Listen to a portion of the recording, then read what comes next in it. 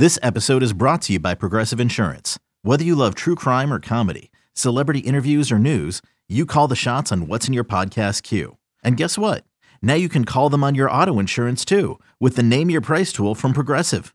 It works just the way it sounds. You tell Progressive how much you want to pay for car insurance, and they'll show you coverage options that fit your budget. Get your quote today at Progressive.com to join the over 28 million drivers who trust Progressive. Progressive Casualty Insurance Company and Affiliates. Price and coverage match limited by state law. Bill, I want to talk some more college basketball. It's great having you on here because obviously you're the voice of George Mason basketball. You have gone all over the country, seen a lot of college basketball games. You know what good teams look like. You kind of know what to look for when betting on college basketball teams throughout the season. So I'll give the floor to you, and you kind of just tell people what your thoughts are and maybe betting futures in college basketball and how people should attack the market. Yeah, I think a lot of people will look at this, and I'm going to give you some numbers and some advice, and you can kind of keep some of this in your back pocket for when we get to bracket time for the NCAA tournament. I love that. But obviously people are trying to figure out, okay, who are the teams that are primed to win a national title? Who are the teams that we should be looking at backing for the futures bets? And you look at it right now, BetMGM, Houston, of all teams, is the favorite right now, plus 750. Interesting, the Cougars have been a big kind of dark horse to win the national title this year. Kentucky plus 1,000, Gonzaga plus 1,000, Carolina plus 1,000 as well. Your defending champs in Kansas are plus 1,600. You got Baylor plus 1,100. Texas is in there as well. So there's a variety of household name teams. Duke is plus 1,800, Arkansas plus 1,800, just some of the top teams.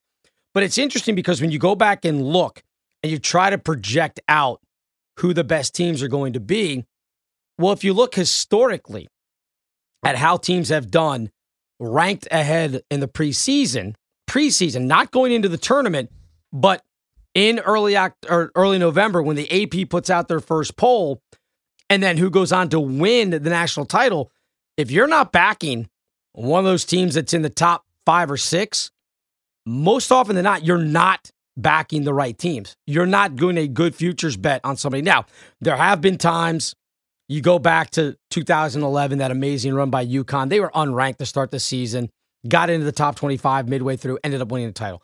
That is an outlier. It does not happen very often. We'll just go back through some of these real quick.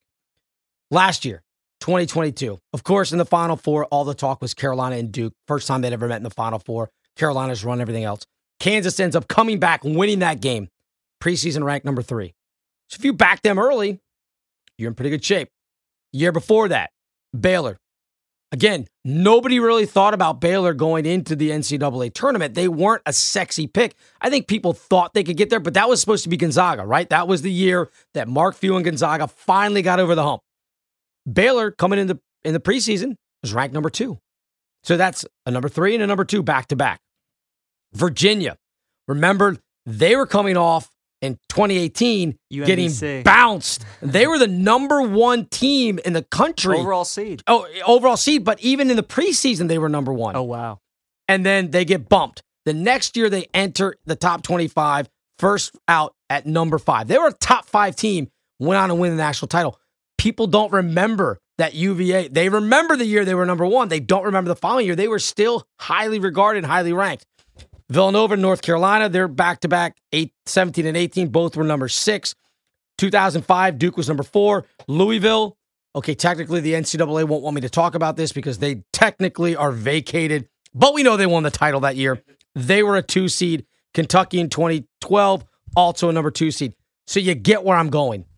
If you are looking at a future bet, go back, take a look at the first AP poll of the season, look through the top 10 teams. I would even say maybe even don't drop below the top 6 or 7. Figure out which team you like, and that's the team you should back as a future. And honestly, if you have somebody in the top 5 you like, there's a better than 50, or I would say better than 40% chance that team will go on to win the national title. I like that. You can make money doing it that way. I like that a lot. What do you think about North Carolina? They were up 15 points at halftime against Kansas in the title game. They returned 4 of their 5 starters. They're loaded. Caleb Love's a superstar point guard. Armando Bacot could win the Wooden Award. They're 10-1 right now with Gonzaga in Kentucky, but Bill, and they were the number one team in the country. They fit those stats that you were talking about. People forget, though, they were squarely on the bubble the middle of February last year. They lost a home game to Pitt, and that was almost lost them their season, lost them an NCAA tournament berth. They won their final 6 games. Remember, they spoiled Coach K's final game at Cameron and then just got on that roll. So is Carolina a team that you're backing because of how well they did in the NCAA tournament, or would you caution people because even to start this season, I mean, they haven't covered many spreads. Portland gave them a great game today out in Portland. These first halves, a lot of teams have been hanging around. They kind of seem like a team that's all offense and not really much defense, and that can tend to bite you come March. Yeah, and that's kind of been the Carolina, kind of blueprint since the 1960s when Dean Smith was there. That transition, secondary offense. They'll try to run and trap here and there, but for the most part, they're going to try to outscore you. Mm-hmm. And right now, they're just 1-4 early in the season against the number. So if you're gambling Carolina, more often than not, if you have taken them, you're in the red. You've lost. You have one win in their first 5 games against the number. They're going to be a top, say 1, 2, or 3 seed. I think 3 is probably their floor as far as where they end up going into the NCAA tournament. But they have some issues. We'll see how much, obviously, as you mentioned, Love, Bacot, RJ Davis, their junior point guard, really, really good. Yep. They got Pete Nance, the 6'11" transfer. Leaky Black's back. Leaky Black is back. He's kind of their defensive stopper out there on the wing. Nance taking over that Brady Manick role, if you remember Brady Manick from last year's team that had transferred in. But the difference is, so far, they haven't had much off the bench. The guys that we just mentioned are the starters. Now, they were able to do the Warrior 5 thing in the NCAA tournament last year. If you remember, those guys played like 90% of the minutes, like the competitive minutes in the NCAA tournament, obviously trading out Pete Nance for Brady Manick last year. But they can't get through an entire season doing that. You can't play your top 5 guys 90% of the minutes, game in and game out, day in and day out, and expect to not have some wear and tear or some dud games here and there. Mm-hmm. You can't have a dud game in the NCAA tournament or you're done at that point. Right. But you can drop a game in February, on the road, let's say at Duke, and no one's going to blink an eye. You could drop a game on the road, at Syracuse on a Tuesday in January when nobody's really paying attention. No one's going to blink an eye when it comes to March. So I think if Puff Johnson being back will help them with him coming off the bench. You've also got the freshman Tyler Nickel, who I really like, but they're not deep. That can hurt you in the regular season. I think they'll be okay come NCAA tournament time. I'm not going to predict them to win the national title. I would not be shocked if they're back in the Final Four, though. That's not going out on a very big limb. They're the number 1 ranked team in the country. Right. But there are some warts on that team, and one of them is depth. And as you talked about, they're okay defensively. They're not great. They're okay. They don't turn teams over a ton. They're 306th right now in the NCAA in forcing turnovers. So you can keep the ball against them, which means you get shots. The problem is you ain't getting any rebounds because they're one of the best rebounding teams in the country. Yeah, Baycot's as good as it gets. Yep. Ken Pom is like the end-all, be-all for a lot of people. North Carolina's 18 right now. I think that's pretty eye-opening right there. The number 1 team is Texas, and you look at them right now, they're 12-1. They obviously, what they did to Gonzaga was extremely impressive. Very impressive. The question with these Texas teams, now that Chris Beard's there, is we know what we're going to get defensively, but if they can score and shoot the ball like they did against Gonzaga, I mean, they're going to win the national championship. They bring back Marcus Carr. They bring back Timmy Allen. They bring over some transfers, Iowa State. They brought in Halliburton. They bring in some guys that are going to help them. So what do you make at Texas right now? Because they're 12-1. They have the 6th best odds. They obviously have Baylor and Kansas there with them in the Big 12. But do you think Kansas is a really good play? And if they kind of fade, maybe stumble throughout the Big 12 season, maybe go through a stretch where they lose to Baylor, lose to Kansas, maybe you drop a game to like Texas Tech or something, Are they a team that you would keep your eye on long term? Yeah, I mean, Texas, yes. The one thing that's unsustainable for Texas right now, and again, all of these early season games, you have to take with a grain of salt because, yes, they beat Gonzaga and they beat down Gonzaga in that game. They beat them by 19. They did. But prior to that, they beat a middling UTEP team, a really bad Houston Christian team. I mean, they're not even D1, so I guess actually Houston Christian is D1 now. And then a bad Northern Arizona team. Now, they blew those teams out, which is what you're supposed to do to bad teams.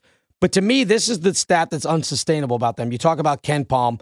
They're number 2 right now on KenPom in 2-point field goal percentage. They're making 67% of their 2-point attempts. Oh my number God. 2 in the nation. Now, the reason I say that's unsustainable is because, A, it's a really big number, but B, their offense is basically predicated on their guards. Marcus Carr, Tyrese Hunter, Timmy Allen.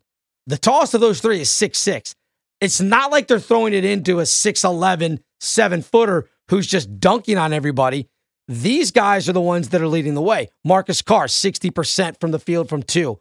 Tyrese Hunter, 75% from the field from 2. The freshman kid they have, Arturo Morris, is shooting 78% from 2. Unsustainable. Now, I still think they're one of the better teams. I still think they're going to be dangerous because when you get to NCAA tournament time, what usually carries the day? Guard play. 100%. Guard play and rebounding win you NCAA tournament games. They're a okay rebounding team. I'm not going to say that they're elite. They're not great. They do a better job on the defensive glass than they do on the offensive glass, but they have the guard play. They are definitely dangerous, although I don't think they are the favorites necessarily to win the Big 12. I think it's probably Baylor, Kansas, Texas are all right there. I don't think they have the interior defense to slow down some of the things that Kansas does. So I still like the Jayhawks in the Big 12. Of course, everybody every year you like the Jayhawks in the Big 12 because they seem to win it every year. Right. But Texas is definitely one of those teams that's extremely dangerous. They are, real quick about the SEC conference, because they have 5 really good teams. Yes. They have Kentucky, they have Tennessee, Arkansas, Alabama, and Auburn. Really good, top 5. Out of those 5, which team do you like the best? Arkansas is so interesting because of just the recruiting class they have and all the NBA talent and the potential. Kentucky is returning the Wooden Award winner, which is just unheard of with Oscar Tshiebwe. You just don't see that. Tennessee was a 3 seed last year. They were so good in the regular season. When you look at the NCAA tournament resumes at the end of the year, they really didn't have a bad loss last year, and they were beating everybody they were supposed to beat. And then Bama and Auburn returned some guys from last year and also have some really good freshmen that Nate Oates and Bruce Pearl are going to rely on. So when you look at the SEC, I think coming into the year, everybody really liked Kentucky and Arkansas. Are those still the teams for you to beat in the Southeastern Conference? Yeah, Kentucky's interesting because they've stumbled here early because they're young guys. And we talked about it a little bit. If you have a veteran team, much easier to start the season. Well, Michigan State, perfect example. 3 seniors, 2 juniors in their starting lineup. They're off to a much better start than anybody expected. Kentucky's going to struggle. They seem to always struggle at the beginning when you have these star freshmen. Yes. The team to watch out for, and I don't think they'll win the SEC, but they are going to be a team that nobody will want to play in SEC tournament time, in the regular season, NCAA tournament, depending on the matchup, is Auburn. I saw them up close and personal. Mason played on the road down there to open up the season, and our coach, Kim English, played it at Missouri for 4 years, went to the NBA for a cup of coffee, was an assistant at Tulsa, Colorado for a couple of years, also with Tennessee, said that Alabama team was the most physical team he had ever played against as a player or a coach. Wow. They were absolute bullies on the glass. They sent 4 guys crashing to the glass every single time. They're going to do that. Doesn't matter that it was George Mason or if it's Kentucky or if it's Alabama. They don't care. They're a team that if they're dominating the glass and getting out and running and even getting extra possessions on the offensive glass, they're going to be a tough out. Bruce Pearl may have something down there. Interesting. Auburn Tigers, they had a great year last year, number 2 overall seed. Will they be back in this similar spot this year?